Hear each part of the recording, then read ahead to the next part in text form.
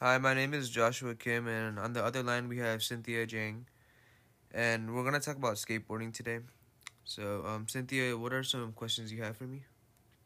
I want to know when you started skateboarding Well, and what it was like.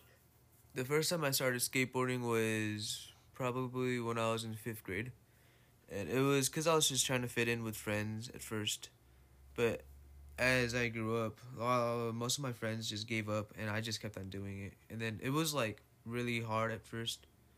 I it took me forever to control my balance and everything.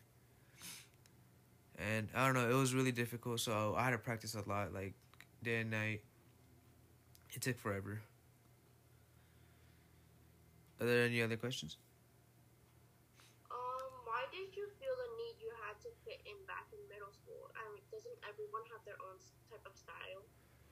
Well, I didn't know that at first, and I just wanted to hang out with some kind of friend group, and they were skating and it looked cool.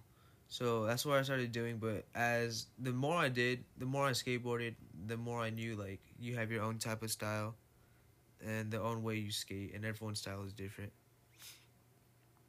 Is there another question? No, that's it. All right, thank you.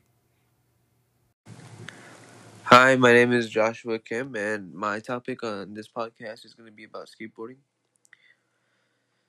Skateboarding has been my favorite thing to do since I was a little kid, maybe like in around fifth, sixth grade. And when I have like problems or anything, I go straight to skateboarding because it's an outside activity. I could get fresh air, hang out with friends while doing it, and it's just fun for me. I started skating probably when I was in fifth grade with some friends, but most of my friends are done skateboarding because they think it's immature. But I just keep on doing it because it's like a fun sport, and even with all the injuries I've had, skateboarding is like probably my number one favorite thing to do.